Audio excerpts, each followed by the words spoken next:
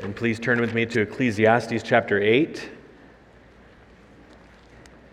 Ecclesiastes 8. We're doing a study of this entire book. As many of you know, if you're new, welcome.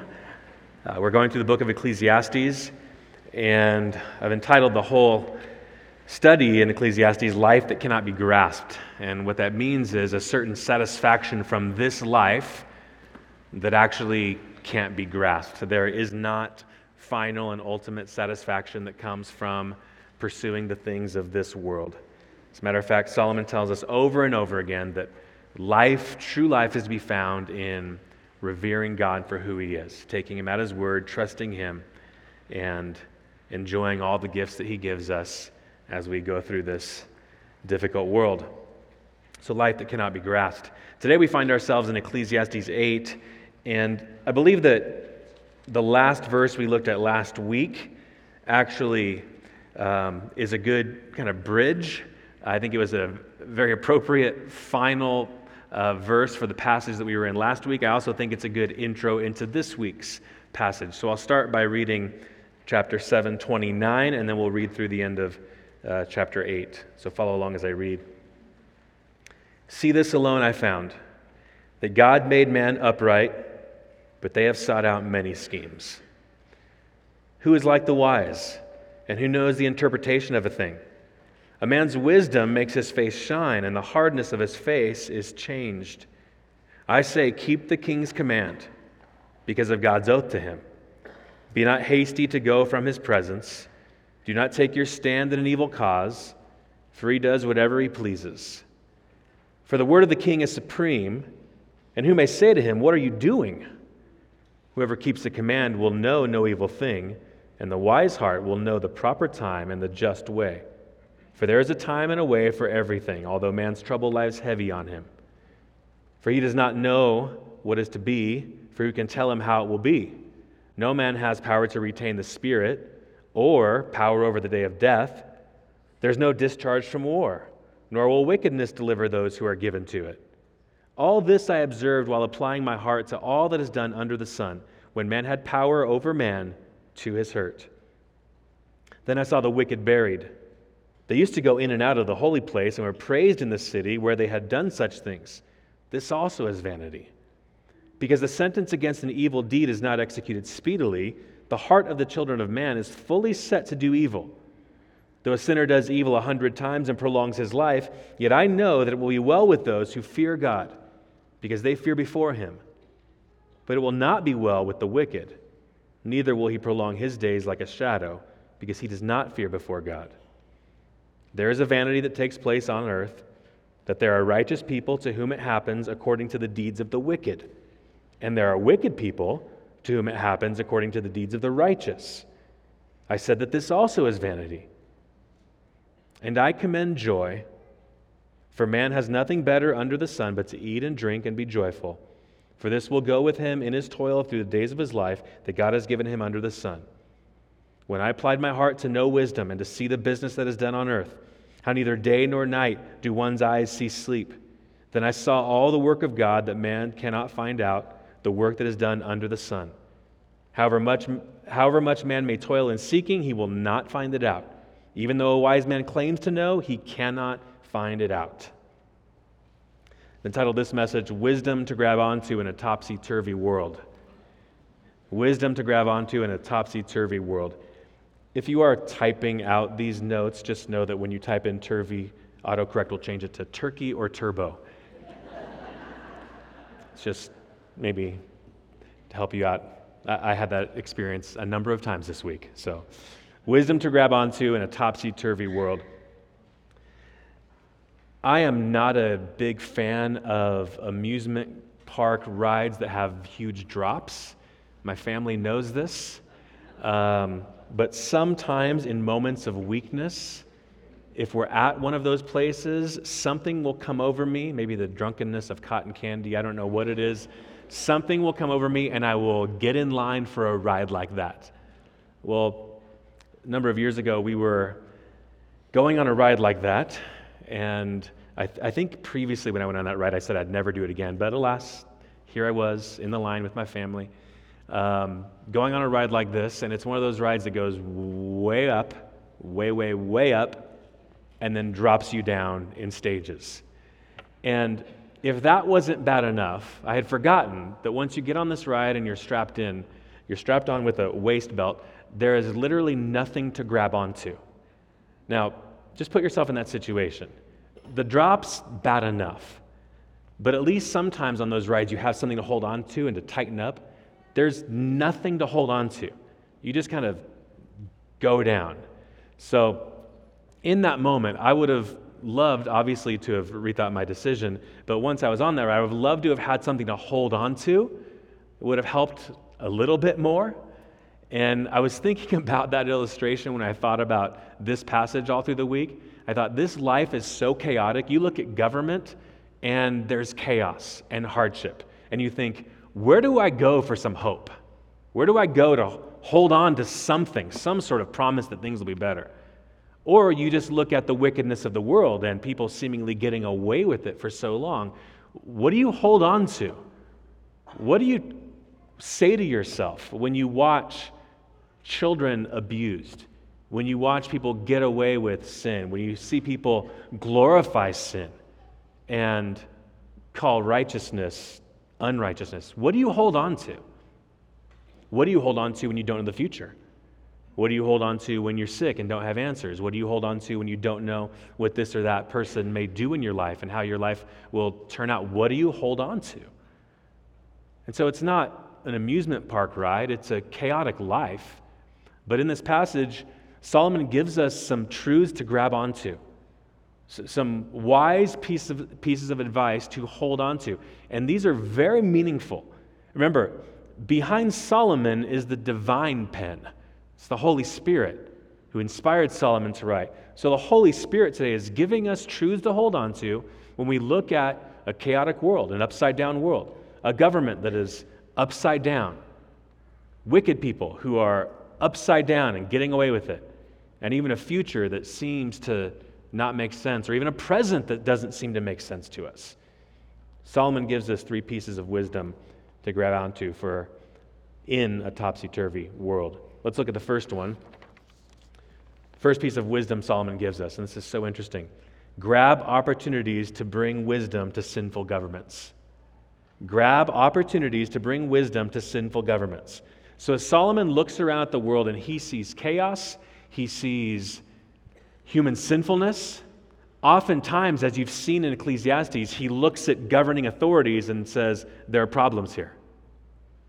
Now, as we said before, it doesn't make him an anarchist, doesn't make him say, do away with all government.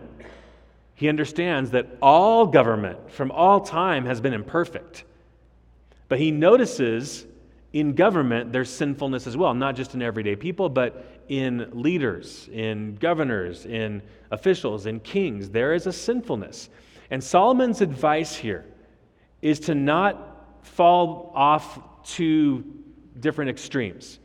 On one extreme, we as the people of God are going to fix government. It's always going to work the right way, and our hope is found in just getting the right people in government. That's not the Bible's hope. But it's also not the opposite extreme. Well, all government's sinful, our government's sinful, so who cares what happens? No, that's not the extreme the Bible calls us to as well. There's actually a middle way. Seek to do good under the authorities that you live under. Seek to bring righteousness. Pray for them, Paul tells Timothy. Obey them, Paul tells the Roman believers. Peter tells the Roman believers under the Emperor Nero. Obey them. Pray for them. Submit to them. And in a number of places, bring wisdom to them whenever you're put in that situation. Now, this isn't the first time that we see Solomon thinking back to situations like Joseph and Daniel. Joseph and Daniel, people of God, thrust into leadership and advisory role under wicked governments. And they don't say, I'm not helping this king. They seek to bring whatever wisdom they can to help the king in the way of righteousness. That's what they seek to do. And Solomon gives us wisdom. As a king himself, He gives us wisdom and says the same thing to the readers of this book. Grab opportunities to bring wisdom to sinful governments, whenever that may happen. Whenever you may have an ability to influence something, bring godly wisdom to politics, to government situations. The world is upside down, and instead of throwing your hands up and escaping, there are sometimes ways to bring wisdom to political affairs in this life. Solomon, again, as I said, seems to reflect on the life of Joseph and Daniel like he does in chapter 4. Look at verse 1. Verse 1, chapter 8. Who is like the wise, and who knows the interpretation of a thing? Now, what does that remind you of? Interpreting dreams, a wise person interpreting something. Daniel, Joseph. So the people of God, those two men of God, had been given wisdom by God to interpret something for a king. So it's what Solomon seems to be getting at here. Who's like the wise? Who knows the interpretation of a thing? A man's wisdom makes his face shine. Most people think that the his is speaking of the king. A man's wisdom makes the king's face shine, and the hardness of his face is changed. A person's wisdom, a person's godly wisdom, Daniel, Joseph, helps people like Pharaoh or Nebuchadnezzar. Their face is sunk. They don't know the interpretation of a dream. They don't know what to do here. They find that there's a wise person that could speak into this. The wise man comes, speaks into it, tells them the interpretation of the dream, and the king's face is lifted up and it starts to shine. It appreciates the wisdom. That's what's happening here. Now, Solomon's about to acknowledge that these governments that you and I might be able to serve with our wisdom are corrupt themselves. So he gives us some wisdom in how to bring wisdom to corrupt governments. Gives us some understanding as to what we're to engage in, what we're not to engage in. Look at verse 2. I say, keep the king's command. Which command? Whatever commands the king gives. Solomon's saying, keep the king's commands. Be an obedient subject of the king. As Peter might say, obey Nero. He actually says that. Submit to the governing authorities. Paul says that in Romans 13. Obey.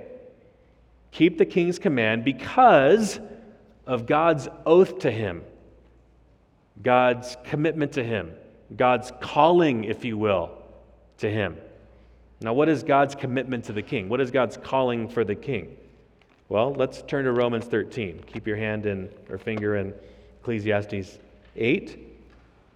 Let's look at Romans 13, verse 1. Paul writing to believers who are under a secular king's authority. Okay, I know you're turning there, but just hear what I said. Paul's writing to believers, Christians, Christ followers, under a secular king's earthly authority.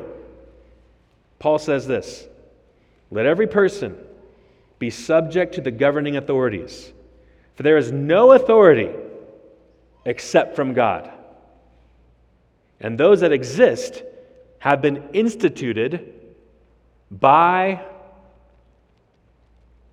a fraudulent election. Nope. By dumb people who don't know how to vote the right way. Nope.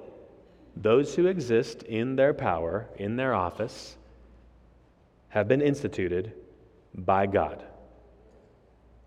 This is a common refrain, as I told you, in the Scriptures. Peter tells the Christians who are under Nero's rule, has there ever been a ruler more wicked than Nero? Maybe just a handful. He's at least tied for first. Under that government, Peter acknowledges that God's hand is in this. God knows what he's doing. So you be subject to them. Be submissive to them. What about if they ask you to sin? That's an easy one. Don't do it. But that's not what this passage is talking about. The heartbeat is to obey. Unless there's a requirement that requires us to obey them and disobey God. Sorry, we obey God. But the regular pattern, the regular way of life is being subject to the king. Why? Because God has placed them there. Verse 3, be not hasty to go from his presence. I think that in the context, Solomon's talking about going away from his presence in some rebellious way. And the reason I believe that is because the next sentences that come. Do not take your stand in an evil cause, some evil cause against a king, for he does whatever he pleases. So don't rush out of the king's presence and engage in some evil cause against the king, because you might lose your head. He does whatever he pleases. He's got some authority here. For the word of the king is supreme, and who might say to him, what are you doing? Whoever keeps a command will know no evil thing. Whoever keeps the king's command will know no evil thing, and the wise in heart will know the proper time and the just way. There's a way to be wise and to bring wisdom when you're in the place of, or when you have the audience of a king or a ruler or a leader. Even if they're secular, even if they are God haters, there's a way to bring wisdom. There's a way to submit to them unless they call you to unrighteousness. There's a way to do that which brings blessing to that leader and maybe even the rest of the people that they lead. Wisdom is to be used here. Again, you see that in Daniel and Joseph. It's not that someone said, hey, Daniel, Nebuchadnezzar wants you as an advisor. He said, no way. I'm a lover of God. I'm committed to God. There's no way I'm going to help this king and help this place that I'm in. I'm in exile. This isn't even my hometown. This isn't even my home country. No way I'm going to help him. No, that's not what he does. He actually seeks to help the king through righteousness, which might then affect the righteousness of Babylon. Same with Joseph. Joseph is actually used in Egypt to bring about food and feeding for 7 years in the famine that they experienced. Joseph's wisdom to secular King Pharaoh actually goes and is a blessing not only to the Jews in Egypt, but also to the people of Egypt. So grab opportunities to bring wisdom to sinful governments. Be wise about it. Now in verses 6 to 9, Solomon will go from the authority of the king to now the limits on that authority. The king is the one in charge, lowercase c. God himself is in charge of the king and will one day judge the king. The king isn't in control of everything. So in verses 6 to 9, we see that there's limits to the authority of the king. After reading these verses, you realize that we can give wisdom to people in high places, but they themselves only have these high places for a time. All kings have term limits. All presidents have term limits. All leaders have term limits. God, no term limits. And he's the king over all kings, the Lord over all lords, the president over all presidents, if you will. He's the leader, the ruler, the judge of them all. So while you're under the temporary authority of a king, be wise, bring whatever wisdom you can, leave that in the hands of God, and realize that they only have a certain limited authority for a limited time. Verse 6, there's a time and a way for everything. So there's a time and a way for every king's rule. There's only a limited amount of time. There's a time and a way for everything, although man's trouble lies heavy on him. For he does not know what is to be, for who can tell him how it will be? What's going to come next? What's going to come after this king is gone? What's going to happen? This world's in trouble. This is difficult. What happens next? Certainly the king has some say in what's going on, but notice verse 8, they're limited in their power. Got a lot of power. They can punish you for going after them, but their power is only temporary. Notice verse 8, no man or king has the power to retain the spirit. Now, a king or a dictator can keep people in line, but he can't fix the problem of their spirits. He can't turn their spirits toward him. He can threaten them. He can keep them imprisoned, if you will, which is what this word means, retain. But he can't imprison their spirit. The king can keep you in East Berlin and keep you from going to freedom in West Berlin back in the time of the Cold War. The king can do all that, but he can't keep your heart from wanting freedom. He can't make your heart submit to him. The king only has so much power. No man has power to retain the spirit or the power over the day of death. A king, a leader, can't say, I am such a good leader. I'm going to do this for 200 years. Sorry, you have no control over that. You will die when it's appointed for you to die. King doesn't have control over his own life. King has no control over the day of his death. He can't say when it'll happen. He can't prolong his life if God doesn't want it to happen. Can't do that. So we're seeing the limits of the king. No man has the power to retain the spirit or the power over the day of death. There's no discharge from war. Kings can't just get out of war whenever they want. The Assyrians come to invade. No, thank you. Sorry, you can't do that. If they want to invade, they're going to invade. You can't just get out of war whenever you want. If they want to invade, if they want to come take your territory, if they want to come and threaten you, that's up to God and them. God's sovereign purposes in using them. You can't just exit out of whatever hardship you want, O king. Can't do it. Nor will wickedness deliver those who are given to it. If a king is extremely wicked and they think that they are going to succeed through that wickedness, they might do so for a time, but that wickedness will not lead them to ultimate success. They will all fail. They will all be judged. Wickedness will not deliver any wicked king or president or dictator, prime minister, whatever you call them. Wickedness will not deliver them. So the king has a temporary authority from God, and you are to seek to do good in that time that you're placed in. But just know that all kings, all rulers have a limited term. It's all up to God.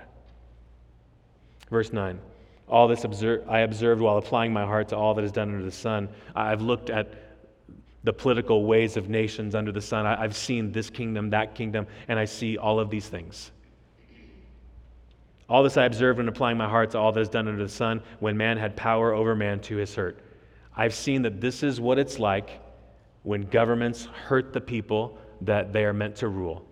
I see that there's a certain wisdom that can be brought to those situations. I see that there's a certain obedience to be brought in this temporary situation, but I also see all of these kings come and go. God's in control. Again, the call for the reader of Ecclesiastes, us, is to grab opportunities to bring wisdom to sinful governments. What are some ways to do that? Praying for them. We have the privilege in this country of choosing them, voting, casting a vote. Some of us have the opportunity to speak to them, to speak righteousness to them. Whether they listen or not, that's not our deal, but we could speak into certain situations. Writing a letter for this or that just cause. Maybe sitting down with one of them to give them the righteous way, righteous advice. We're not people who just wash our hands and say, forget it, this place is going downhill, I'm not involved. Sometimes there are ways to speak into these things. It's a good idea for us to pray for those who have influence over leaders, right? City council officials, board of supervisors, congressmen and women, senators, presidents, school board officials. We can bring wisdom to the world, and sometimes, in God's providence, there's a common grace where that wisdom is heeded, and H-E-E-D-E-D, not heated, okay? Sometimes they listen. Sometimes they adopt good public policy. But this is a call for the person of God to try to bring some wisdom to the place where they live. Again, I've been citing a number of places. I want to turn to one place and show you this. It's rather shocking, actually. Jeremiah 27.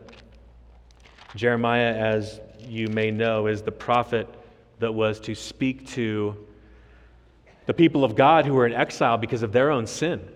the Babylonians came and took most of them to Babylon, where the wicked king Nebuchadnezzar ruled. And you would think, and you might be tempted, if it was you being dragged to exile. So remember, you've been promised by God himself to dwell in this rich land. And he would dwell with you in the temple complex. Jerusalem is not only your home, it's also his home where he dwells with you, and he extends his rule to the rest of the nations. But in his providence and because of your sin, he's dragged you into this wicked nation. Now, if you're being dragged to Babylon, you're literally on the road with other people, maybe chained with them, going off to Babylon, you might say something like, you know what? When I get to this wicked place, I'm not going to help them in any way. I hate what this wicked ruler stands for. I don't care about this place. Let's see what God would tell you. Let's see what God told them. Jeremiah 27, verse 9. Do not listen to your prophets, your diviners, your dreamers, your fortune tellers, or your sorcerers who are saying to you, you shall not serve the king of Babylon. Whoa, that's quite a start. God is telling the people, there are going to be some people who call themselves prophets, pastors, diviners, fortune tellers, and they're going to say, listen, when you get to this God-forsaken place, you do not help them one bit. They're dragging us away from the promised land. You do not help them at all. Do not listen to your prophets, your diviners, your dreamers, your fortune tellers, your sorcerers, who are saying to you, you shall not serve the king of Babylon. For it is a lie that they are prophesying to you, with the result that you will be removed far from your land, and I will drive you out, and you will perish. But any nation that will bring its neck under the yoke of the king of Babylon and serve him, I will leave on its own land to work it and dwell there, declares the Lord. If you come and serve the king of Babylon, and he's a wicked king, if you come and seek to do good for that kingdom, I'll bring you back to your land. I'll reward you for that, God is saying. Turn over to chapter 29. Chapter 29. Now we know this famous verse. Some of you have it on a coffee mug. Jeremiah 29:11. Let's read that and then we'll read what comes before it. God says this to the people of Israel. I know the plans I have for you, declares the Lord. Plans for welfare and not for evil, to give you a future and a hope. Now he's talking to them while they're in exile. They don't feel like he knows the plans he has for them. They don't feel very hopeful and that the future is in their favor. But that's what he says. Let's notice what he says before that. Go to verse 5. He's talking to them now as they're in the Babylonian exile. They're in Babylon. Here's what he says about being in Babylon. Build houses and live in them. Plant gardens and eat their produce. Take wives and have sons and daughters. Take wives for your sons. Give your daughters in marriage, so that they may bear sons and daughters. Multiply there and do not decrease. Okay, and you can read that and say, okay, we'll kind of stick to ourselves, us exiles. We'll make sure that we keep producing, we keep feeding one another. We'll make sure that like in Egypt, like our ancestors, we will thrive even while we're here. He's not just saying that, though. Notice verse 7. But seek the welfare of the city where I have sent you into exile, and pray to the Lord on its behalf. Pray for Babylon. Seek to do good, not just for yourselves, but for Babylon. For in its welfare you will find your welfare. For thus says the Lord of hosts, the God of Israel, do not let your prophets and your diviners who are among you deceive you. Do not listen to the dreams that they dream, for it is a lie that they are prophesying to you in my name. I did not send them, declares the Lord. For thus says the Lord, when 70 years are complete for Babylon, I will visit you, and I will fulfill to you my promise and bring you back to this place, because I know the plans I have for you, declares the Lord. plans for welfare and not for evil, to give you a future and a hope. So Jeremiah 29 doesn't just tell us you'll be back in Jerusalem after 70 years. It tells us what to do in those 70 years. Thrive as a people, the people of God, and seek to do good for the city that you're in. Isn't there a parallel with us today?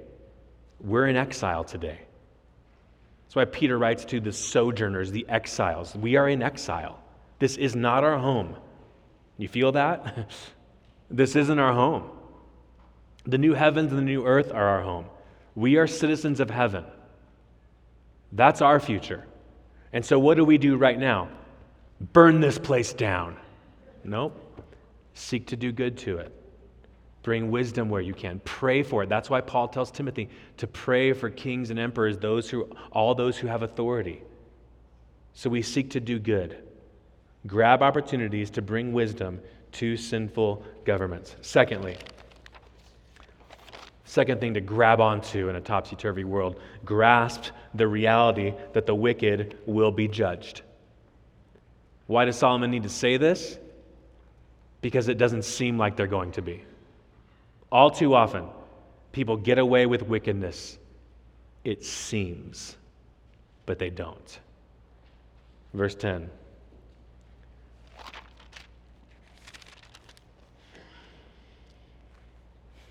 Then I saw the wicked buried.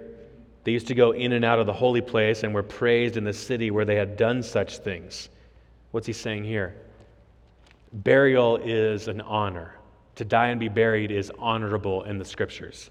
And he's saying, I've seen the wicked who went in and out of the temple, the holy place, and who were lauded even for their wickedness. I've seen them honored in death. It's a problem to Solomon. Then I saw the wicked buried. They used to go in and out of the holy place and were praised in the city where they had done such things, such wicked things. This also is vanity. This isn't satisfying to me. Because the sentence against an evil deed is not executed speedily, the heart of the children of man is fully set to do evil.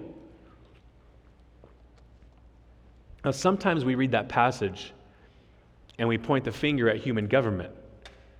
See, you let guilty people who have committed crimes, you let this sentence against them be prolonged, and it takes years for someone to be punished. They're not going to stop their wickedness. They're going to keep going. And that's true. But here I believe Solomon has in mind the slowness of God to judge. God is long-suffering and patient even with the wicked. And Solomon says, because the sentence against an evil deed is not executed speedily, the heart of the children of mankind, is fully set to do evil. Evil people who don't get caught think they're getting away with it. And they never are. Ever. Verse 12, though a sinner does evil 100 times and prolongs his life, yet I know that it will be well, not with them, it will be well with those who fear God, because they fear before him. So the wicked who are getting away with their wickedness, looking around, oh my goodness, God's not judging this. I'm getting away with this. Everything's going to be good. No. Solomon says, I know that the ones who are going to have it be well with them one day are actually those who revere God. Verse 13, but it will not be well for the wicked. Neither will he prolong his days like a shadow, because he does not fear before God. It will not be well for the wicked. Now, in the moment, the wicked thinks it's well with them. I'm doing this scheme. I'm getting away with this. I'm calling people and scamming them out of thousands of dollars. I'm getting away with this. And Solomon says, it will not be well with them. They can't prolong their days. They do not fear before God. And then he goes to verse 14. And he talks about how backwards things are, how upside down things are. And he says, listen, righteous people get treated as if they're wicked. And wicked people get treated as if they're righteous. Sounds a lot like Romans 1. People glory in what they should be ashamed of. People are wicked and they receive commendation for it. I mean, is not that a description of our culture? And oftentimes the righteous who are doing good things are treated as if they're wicked. How can you believe that? How can you stand for that? You are fill in the blank. Hateful when actually we're loving. There's a vanity that takes place on earth, and there are righteous people to whom it happens according to the deeds of the wicked. There are righteous people, but they get treated as if they've done wicked deeds. And there are wicked people to whom it happens according to the deeds of the righteous. I said this also is vanity. This also is dissatisfying. I don't like this. This doesn't make sense. This is not fulfilling to me, Solomon says. So what do we do about it? Get angry? Complain all the time? Let's look at the application, verse 15. And I commend joy. Whoa. Solomon, have you watched the news? Do you read the blogs that I read? Do you know what's going on secretly in the halls of government? How in the world can I find joy? But that's what Solomon says to do. I commend joy, for man has nothing better under the sun but to eat and drink and be joyful. For this will go with him in his toil through the days of his life that God has given him under the sun. Solomon's saying, this is an upside-down world. The wicked will be judged one day. And while it's upside down, while it's so infuriating, while it's so dissatisfying, I want you to look for the ways that God has still given you enjoyment. Maybe get off the internet for a while and go take a walk with your family. Maybe stop complaining about all the problems. God knows He will judge. And go and eat a good meal. Find joy, because God has given you joy. Which would imply that it actually could be worse.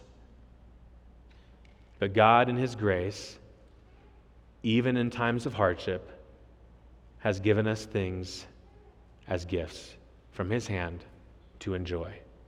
Today's lunch, tomorrow's friend, whatever it may be. Solomon says, look for the joy. I know it's upside down. I know it doesn't make sense a lot, but just know this. The wicked will be punished, and there are things to find in this life that are a joy. So grasp the reality that the wicked will be judged. Know that it will happen. They think they're getting away with it, but it doesn't mean that they are. I want to spend just a couple moments, though, going through this explanation of God's long-suffering with the wicked. I want you to turn to a couple places. All right, we'll do a little bit of a Bible study here for just about 5 minutes. Romans 2. Go to Romans 2. So here's what happens. Wicked people do wicked deeds, and because the judgment doesn't happen swiftly, they think they're getting away with it. And so they keep going down the road of wickedness.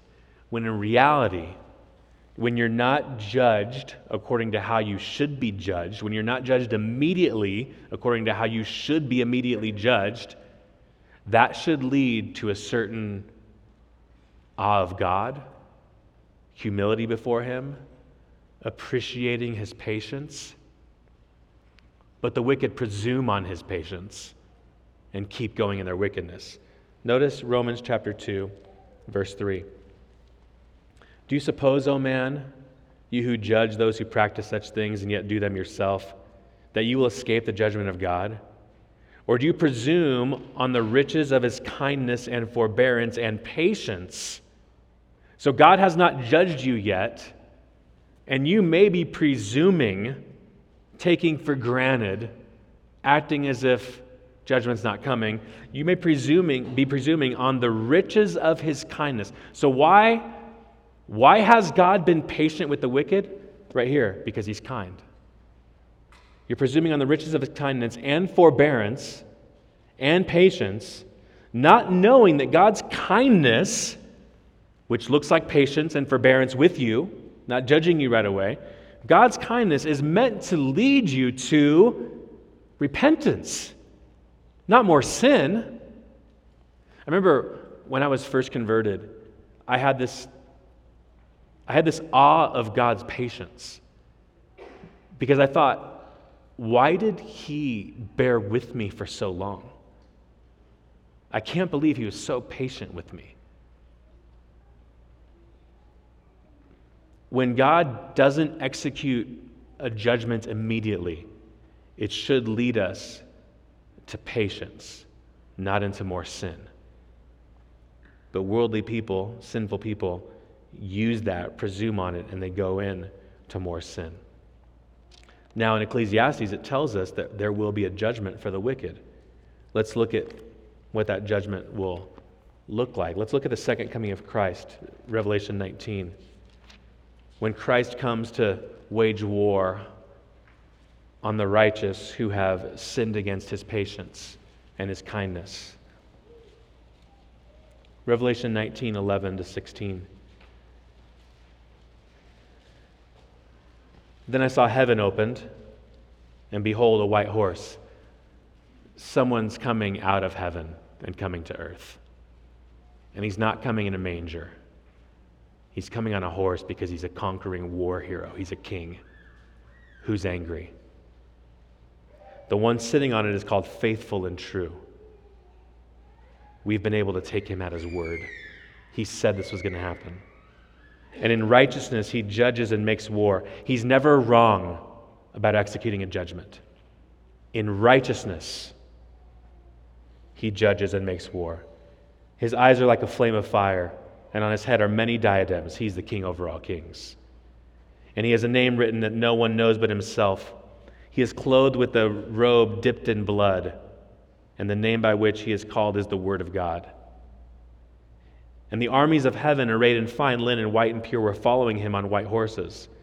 From his mouth comes a sharp sword, with which to strike down the nations, and he will rule them with a rod of iron. He will tread the winepress of the fury of the wrath of God the Almighty. He's got a sword, and he's stomping on his enemies like they're grapes. On his robe and on his thigh, he has a name written, King of Kings and Lord of Lords. This is what it's going to look like when Ecclesiastes 8, verse 13 is fulfilled in real space and time. Nobody will ever get away with their sin and rebellion against God. And it's the grace of God to tell us this right now. It is gracious of him to give us these passages right now. But if you've believed in Jesus Christ, if you know yourself to be a sinner and know him to be your Savior and you depend on him, you've staked your life and your eternity on him, you will be saved from this. And so I do not want today, because the Bible would not call for this today, for any believer to go out of here scared of the second coming of Christ. No believer should be scared of the second coming of Christ. He will come and judge his enemies. He will come and extend mercy to those who have trusted in him. And I want you to see that too. Go to Jude. Right in the shadow of Revelation, go to Jude.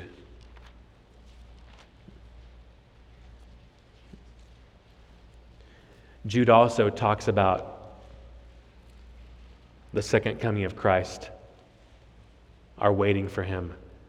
How does the believer wait for the second coming of Christ? Jude verse 21. Jude 21. This is so good. Keep yourselves in the love of God, waiting for the mercy of our Lord Jesus Christ that leads to eternal life. Just that phrase right there. Waiting for the mercy of our Lord Jesus Christ. Those who rebel against God, whether they know it or not, they're waiting for his rod of iron.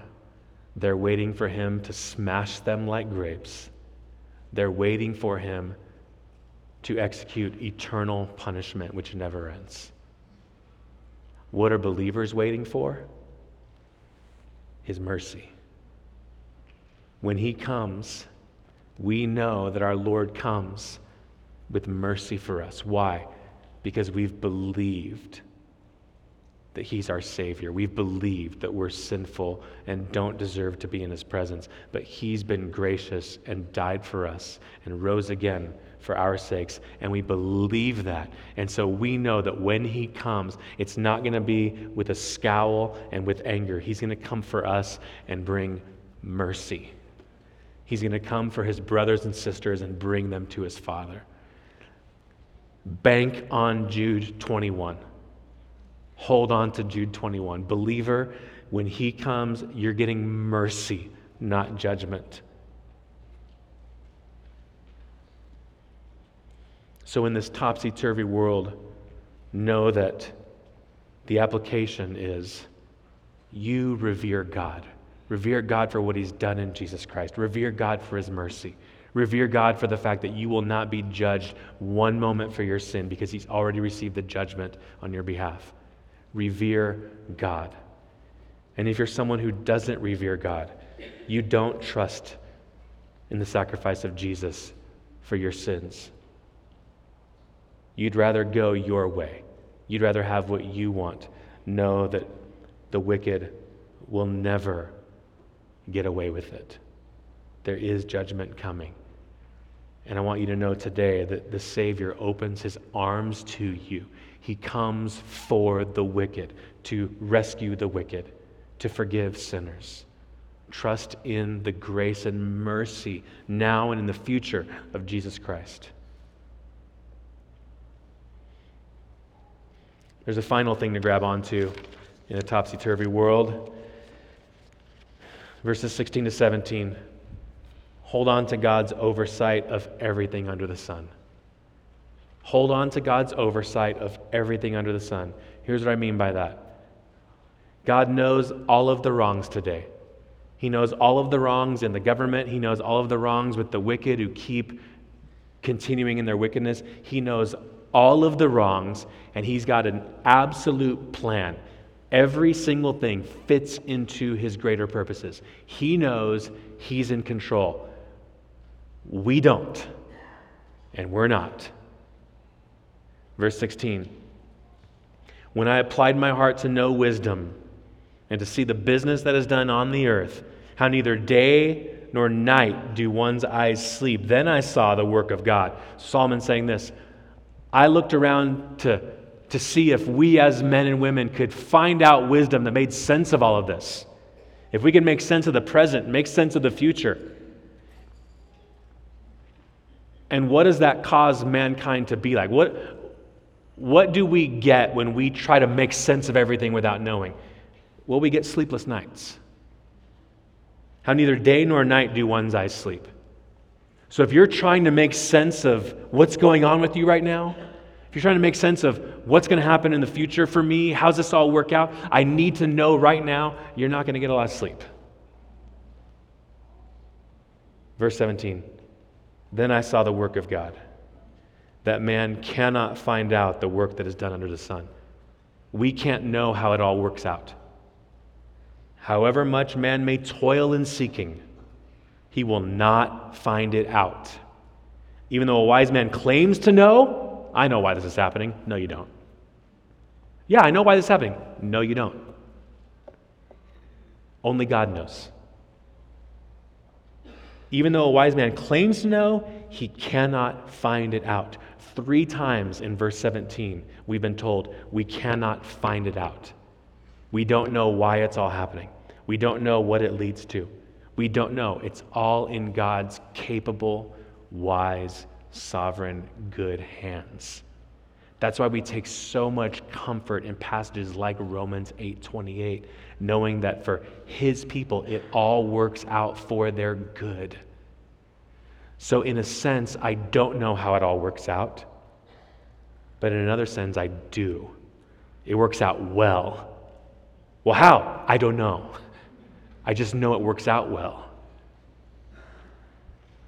Think of God's sovereignty in the book of Habakkuk, sovereign over the evil people that are disciplining the people of God. God has a plan.